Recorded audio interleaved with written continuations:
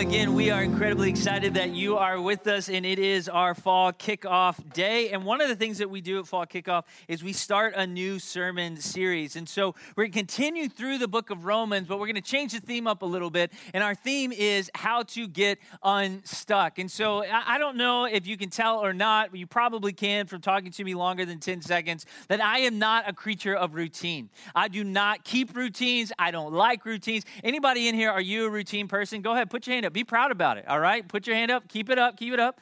Look at these reliable, efficient weirdos, right? Like with your crazy routines. But I get it. I get it. That's what drives you. You're the type of person, you got to wake up at the same time. You got to have the coffee before you talk to anybody, whatever it is. Like, you've got your little routines, and they help you, right? Like, I am not that way. If I get locked into a routine, I feel like Bill Murray in Groundhog's Day, you know what I mean? And me and Puxatawny Phil, we're going off the edge, all right? Like, I am not going to make it. But here's the thing. Even if you're a routine person, eventually we can take that too far and we can get stuck in a rut, right? Like, we can feel stuck and we're just in a rut. Like, for example, when we all went through, you remember that, what was it called?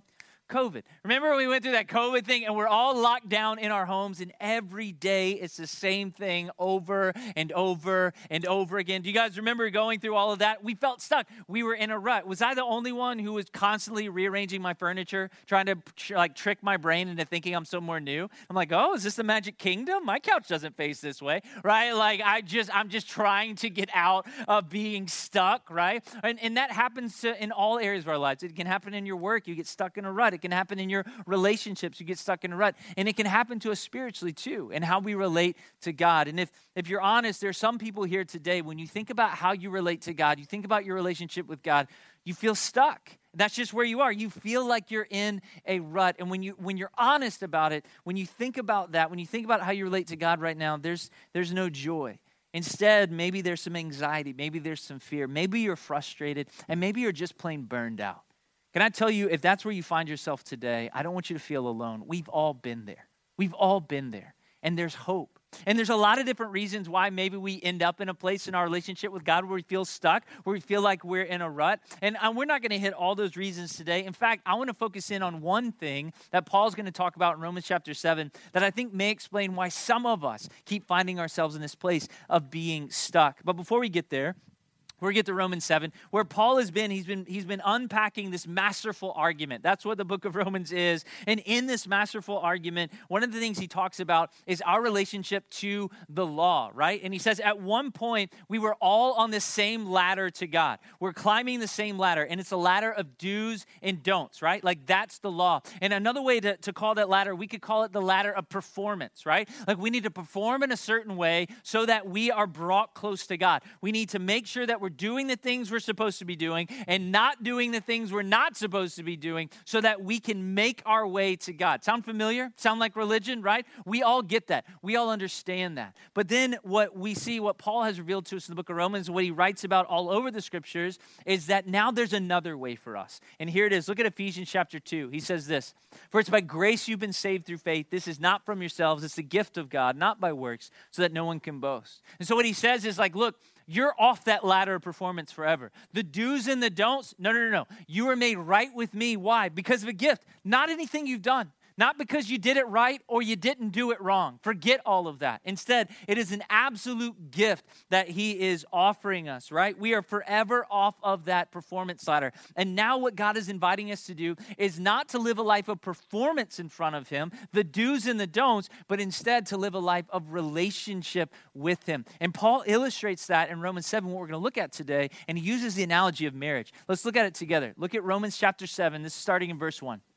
"Do you not know, brothers and sisters, for I'm speaking to those who know the law, the do's and the don'ts, that the law has authority over someone only as long as that person lives? For example, by law, a married woman is bound to her husband as long as he is alive. But if her husband dies, she's released from the law that binds her to him. So then, if she has sexual relations with another man while her husband's still alive, she's called an adulteress. But if her husband dies, she's released from that law and is not an adulteress if she marries another man. So, my brothers and sisters, you also died to the law through the body of Christ so that you might belong to another, to him who was raised from the dead in order that we might bear fruit for God. And so what's he saying? Look, he says, you've died to the do's and the don'ts. You've died to that performance. That is not the primary way that you relate to God anymore. This is not about you making sure you're doing everything right, climbing up that ladder to get close to God. Forget that. Instead, it says you now belong to another, to him who was raised from the dead. What's he saying? Jesus is alive. He really wants a relationship with you. He really wants to know you, and he wants you to know him. That is our new path. That is what we are on. So why is Paul making this argument? Probably for the same reason why you may find yourself stuck in your relationship with God today. Maybe for the same reason that you find yourself in a rut when you think about your relationship with God today. And here it is. Though we are under grace, though we are no longer connected to and trapped on that ladder of performance, we keep going back to it, don't we? Like, though we've been set free of the do's and don'ts, we keep running back to them, right? Like, you think about your own life and you think like your life is a mess right now, or you mess up whatever. What do? You go right back to performance. I got to fix this. If I'm going to get close to God again, I got to do all the do's and don't do all the don'ts, right? You tracking with me? There's a lot of do's and don'ts in there. But like, we go right back to it. Though we've been set free of it, we go right back to the one that we no longer belong to. We jump right back on that ladder of performance. Am I the only one? And when I think about that, like maybe one of the reasons we do that is because it's the only way that you've been taught to primarily relate to God is through that performance, right? Like maybe you grew up in church like I did. And growing up in church, I learned something that I would call the checklist relationship, right? Where you've got your checklist. If you want a relationship with God, here's what it looks like. It's formula. You do these things and you don't do these things, right? Like you do read your Bible, you do pray, you do good, you do go to church, you do blah, blah, blah, right? You don't smoke, drink, or chew, or go with girls that do, right? Like you've got your do's and you got your don'ts, and that's how you have a relationship with God. And here's the thing. There's nothing wrong with that except when we become preoccupied with that performance. When it's all about how we are doing, right? Because some of those things may start out as spiritual disciplines to lead you to God. Do read your Bible. Yeah, that's spiritual discipline that will lead you to God. Do pray. Yeah, that is spiritual discipline that will lead you to God. However, when we become preoccupied with the performance, how well we're doing those things, they transform. No longer are they spiritual disciplines to lead us to God. Instead, they become a spiritual performance that just lead us to pride. Because one of the things we realize is that our checklist performance, it's actually not about God at all. It's about us. It's about us feeling better about ourselves. It's about us thinking that maybe we got it all together. When I was in high school, I was really involved with this youth group. I know, I sound really cool. I was. But I was really involved with this youth group. Someone laughed really hard, and I'm going to watch the video later. I'm going to find out who that was. But anyway, I was involved with this youth group, and at the start of the year, they would always try to do like a Bible reading plan with everybody. Well, one year, there had been something that had been released, and it was a chronological daily Bible. Now here's what that means, is that the Bible itself, of course, it's not in chronological order. And so someone took it, and they put it in chronological order, and then they chopped it up into, if you want to read the Bible in 365 days, this is what you have to do every day. Like read this to say whatever. So we got really into it, right, in my youth group, right? And so I was all on board. I got the Bible, and I'm reading through it, right? And it was difficult at times, you know what I mean? But like I was in it. I remember we'd come to church, and someone would be like, did you read your Bible today? I was like, did I read my Bible today? Who are you talking to? You know what I mean? Like, of course I did. Like, what'd you read? And I was like, it was 1st or 2nd Habakkuk, Hezekiah, right? Like, but I read it, okay? Like, that's the point, is that I read it. And then I remember them asking me, what did it mean to you? And I was like, what did it mean to me? Check. That's what it meant. You know what I mean? Like, I did it. I checked it off the list. And I even remember saying things like, you know what? When I read my Bible in the morning, I feel better than the days that I don't. Because the days that I don't, sometimes I'd feel real guilt and I'd feel real shame. And then one of the things that made me realize was that this checklist performance that I had drawn up between me and God, it wasn't about him at all. It was about me. I mean, one of the reasons why we can see that is it's my list. He didn't give me that list. I made that list. And that list is about me feeling more worthy, me feeling like a good Christian, me feeling better than the person next to me. That's really what it turns out to be. And you know, in my own life, I slip into that performance all the time. I mean, I think about maybe I'm dealing with a difficult thing in my life. Maybe I've just had like a rough attitude I've been battling all week, or I just haven't really been praying all week, and I'm just in this this tough place, you know? And you know what my response is? My response is to always run back to performance. My response is always do better, work harder, okay? Like you need to fix this, all right? You know the do's and the don'ts. Get back on that ladder. You need to do this, work better, perform. Do you know what the voice of Jesus says? He says this, hey, are you tired? Are you overwhelmed? Come to me, and I will give you rest. That's what he says. But what do I have in my head? I have that performance voice. Work harder.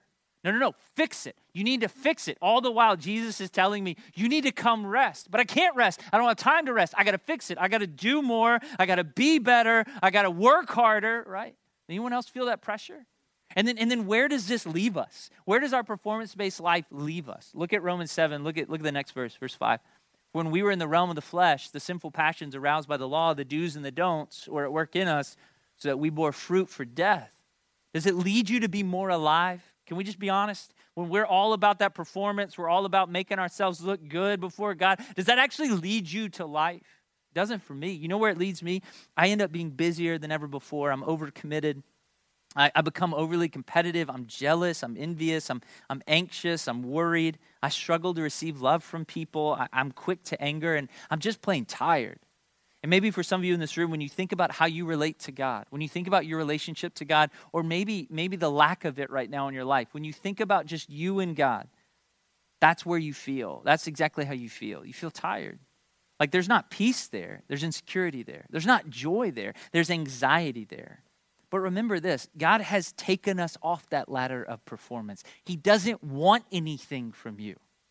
C.S. Lewis one time said, God doesn't want something from us. He simply wants us. That's it.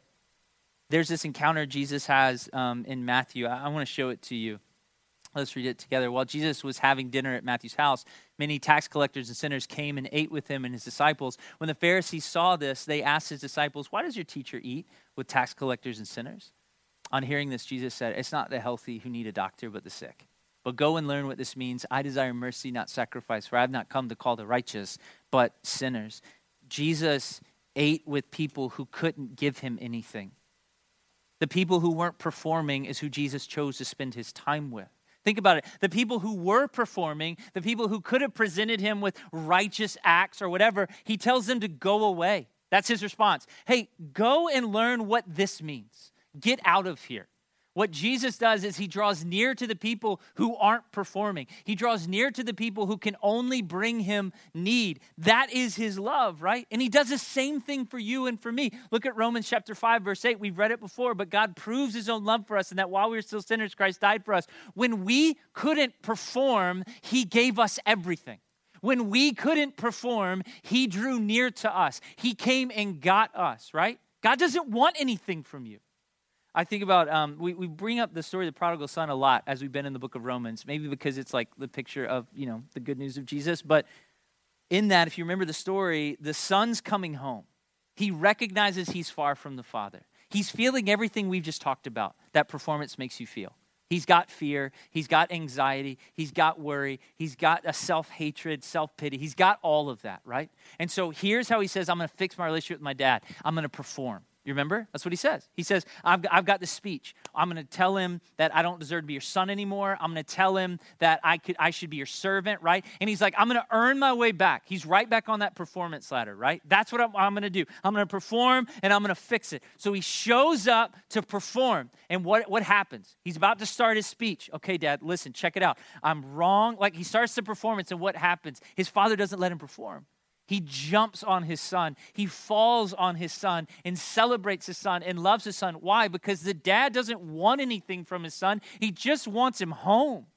And the same is true for you and me. We get in this difficult place in our life and we go, okay, I can fix this. And we jump right back on that ladder of performance. I'm going to do better. I'm going to work harder. And he doesn't want anything from you. He's done it all. He's accomplished it all. He just wants you home. There's this love that he has for us that we can't even begin to understand. Yesterday we were at Epcot with our kids, and my daughter is wonderful in so many ways. She is gorgeous like her mother, and she's so weird like her father. And she's just always been like that. Like she's never been a kid where she wants like typical toys or something. Like she's hard to please with that because she's just not interested. You could be like, hey, check out this toy every kid wants. And she's like, I saw that. See that bag of rubber bands over there? You know what I mean? Like that has always been my daughter, right? And I love it. She's a space cadet. It's fantastic. I never want her to come back to Earth. And so we were in Epcot and we went to the pavilion, the Japanese pavilion. And while you're there, it's the coolest store in all of Epcot. Can we all agree on that? That's truth. Okay, it's been spoken. Amen. All right, so it's got the Pokemon stuff that my kids love. It's got Nintendo stuff and whatever. So while we are in there, my daughter finds something that just captures her heart. Now, is it like a plush stuffed animal like I would hope it would be? No. Is it like is it a piece of jewelry that I could buy? No. Here's what it is. I don't even remember the name of it. It's like Autonatone or something. Here's what it is. It's like an instrument. It's like an electronic instrument. It looks like a saxophone almost, but at the bottom is a face. And the way you make the music come out is you squeeze his face and make his mouth open. And the sound that comes out, it doesn't so much project music as it just vomits noise, is the best way I would describe it, right? Like you just play it and you just do that and it just goes, like out there.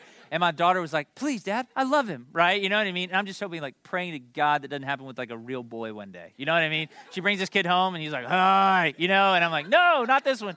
But anyway, so she like loves this thing and it's so weird. So I took a picture of it, I sent it to my brother, and I was like, look how weird this thing is. Like, Piper wants it so bad. Isn't this hilarious? So my brother responds, oops, I just ordered it for her. It'll be at your house tomorrow. So we FaceTime my brother immediately. My daughter is flipping out. She's like jumping up and down. She's like, thank you. I'm just so excited. And I was like, yeah, thanks a lot, Drew. And so anyway, she's just so excited. She gets off the phone. She turns to my wife, and she says, Uncle Drew will buy me anything. Now, here's the thing. She's right. Like, she has got him figured out. Like, that is Uncle Drew. He will buy her anything. Here's the thing, though. She's got her Uncle Drew's affection figured out.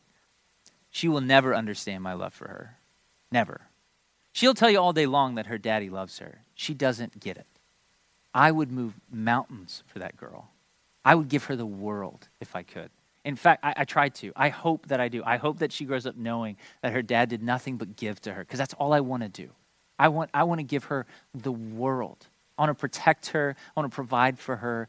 I would do anything for that little girl. And she can tell me that she gets that. She can tell me, of course, Daddy, I know that you love me, but she can't possibly understand how much I love her. Parents, do you agree with me?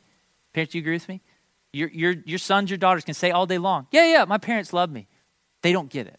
They don't understand what we would do. They don't understand what we have done. They don't understand what we would do for them. My daughter can't possibly wrap her head around how much she is loved by me and what I would do for her. I think the same thing applies when we think about our Heavenly Father. We can sing about his love for us all day long, and we just did, and we should. And we may have an understanding, some sort of small glimpse into how much he loves us. I think one of the reasons why we jump back onto that ladder of performance is because it doesn't make any sense in the world. Why would he want me? When I've done all this, when I've messed all this up, why would he want me? I get why he would want me if I fixed it. I get why he would want me if I performed better. But why doesn't he want anything from me? Why would he want me? Because we are far more loved than we could possibly imagine. And you might be saying, so are you saying my behavior doesn't matter at all? Like I just do whatever I want because God doesn't care how I behave, right? No, that's not what I'm saying. In fact, what I'm saying is that the do's and the don'ts are transformed by the love of God in our life. Like no longer are they a performance for us to try to earn the love of God. Instead, they're a grateful response to the love of God. In fact, what the scripture tells us is that we've been turned from performers into servants, right? Because you perform out of trying to earn love. You serve out of being loved. Look at Romans 7 tells us, back to Romans 7. But now by dying to what once bound us, we've been released from the law so that we what? So that we serve in the new way of the Spirit. Not that we don't behave, not that we don't have do's and don'ts, but instead the motivation is different. Now I'm not trying to earn anything. Instead, I'm serving from a place of love. It's a response. I think about like when you're dating, right? There's performance there in dating, isn't there? Like, isn't that kind of what you do on a date? It's been 20 years since my last first date, and it's going real good. And so I was trying to think back, but like I remember I wanted to impress, right? And I didn't have much to work with, but I wanted to impress, right? So I had the nicest Tommy Hilfiger and Timberlands. You know what I mean? I had my hair gelled, either going straight down or straight up. There was no in between. I don't remember what it was. But I wanted to impress her. Why? Because I wasn't sure where I stood with her. I didn't have her affection yet, right? I had tricked her into going out with me, but that was it, right? Like I wasn't secure in any of that. And so you think about even the things you do while you date. Like, for example, I brought her flowers. Well, part of that was genuine affection. I like you. I like these. Do you like these? Like, part of that genuine affection. You know what the other part of it is? I was trying to earn something from her. I wanted to get on her good side. Like, I absolutely wanted her to feel positively towards me. Here, smell these flowers. Forget how bad I smell, right? Like, I was trying to earn something. Here we are 20 years later in marriage. Do I still buy her flowers? Yes. But is it with the same motivation? No, absolutely not. I know my love for her, and I know her love for me, and no little stems from Publix is going to change that one way or the other, all right?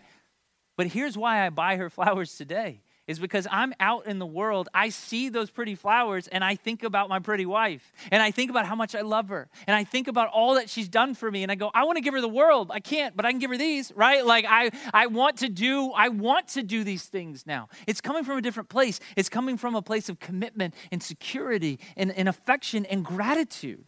That's different.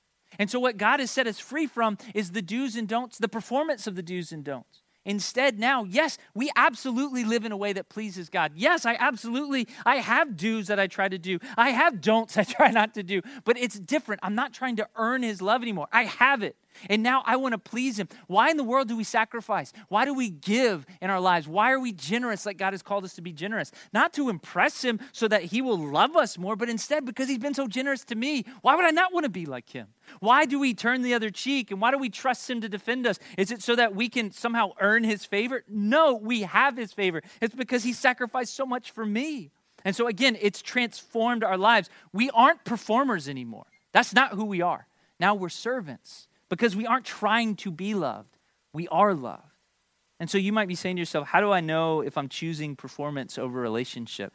Well, let's go back to Romans chapter 7. Look at verse 4. It's the next slide. So my brothers and sisters, you also died to the law through the body of Christ, that you might belong to another, to him who was raised from the dead, in order that we might bear fruit for God. So here's my question. What's the fruit of your relationship with God? In other words, what is being produced in your life because of your relationship with God? When you think about how you relate to him, when you think about whatever that relationship looks like, what's coming out of that?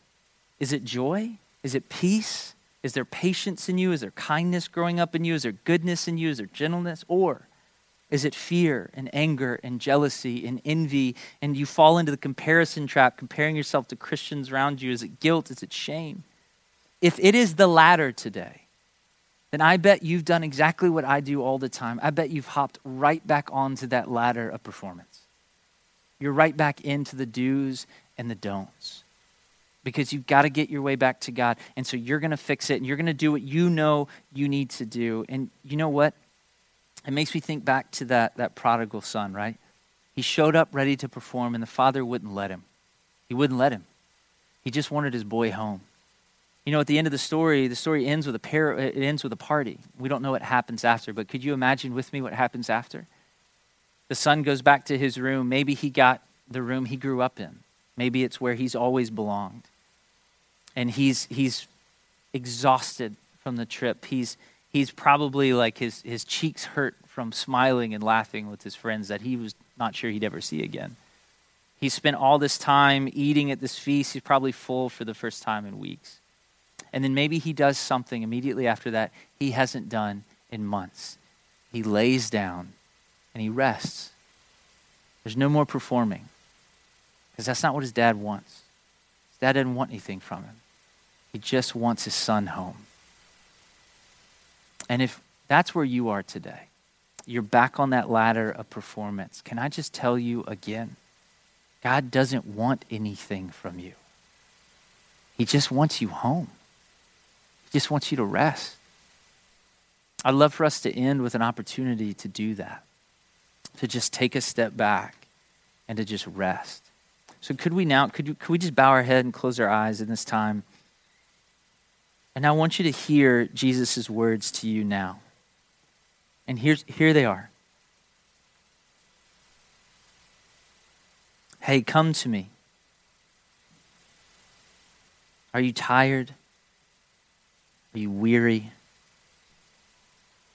Hey, are you overwhelmed right now? Are you burdened? Hey, come to me, and I'll give you rest. You don't have to perform anymore. You can climb down off that ladder. You don't have to try harder. You don't have to do more. I've done it all for you. I just want you home. So come and rest. God, we are so grateful for your love for us. We're so grateful that you've called us into a relationship with you, that the performance is over. But God, like so many times in my life, I'm sure there are brothers and sisters out there right now who something's going on in their life. There's some sort of difficulty, some sort of turmoil, some sort of brokenness. And they're doing what I do so much. They're doing what maybe we've been trained to do even. They jumped right back on that ladder of performance. They're going to fix it. They know the do's, they know the don'ts, and they're going to get to work. They're going to try harder. They're going to be better. They're going to give you what you want. God, would you speak to their hearts right now? You let them know that you don't want anything from them. Because anything they're trying to accomplish, you've already accomplished. It's done. It's done. You don't want anything from them. You just want them. Would you help us drop the checklist and just come home?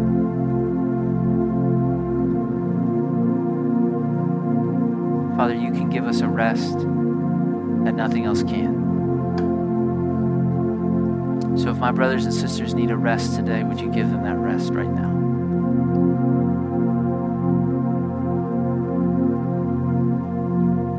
I can't imagine the relief that the prodigal felt when his father embraced him and welcomed him home. Father, may my brothers and sisters feel that relief today. May they just breathe that sigh of relief. May they feel that burden lighten.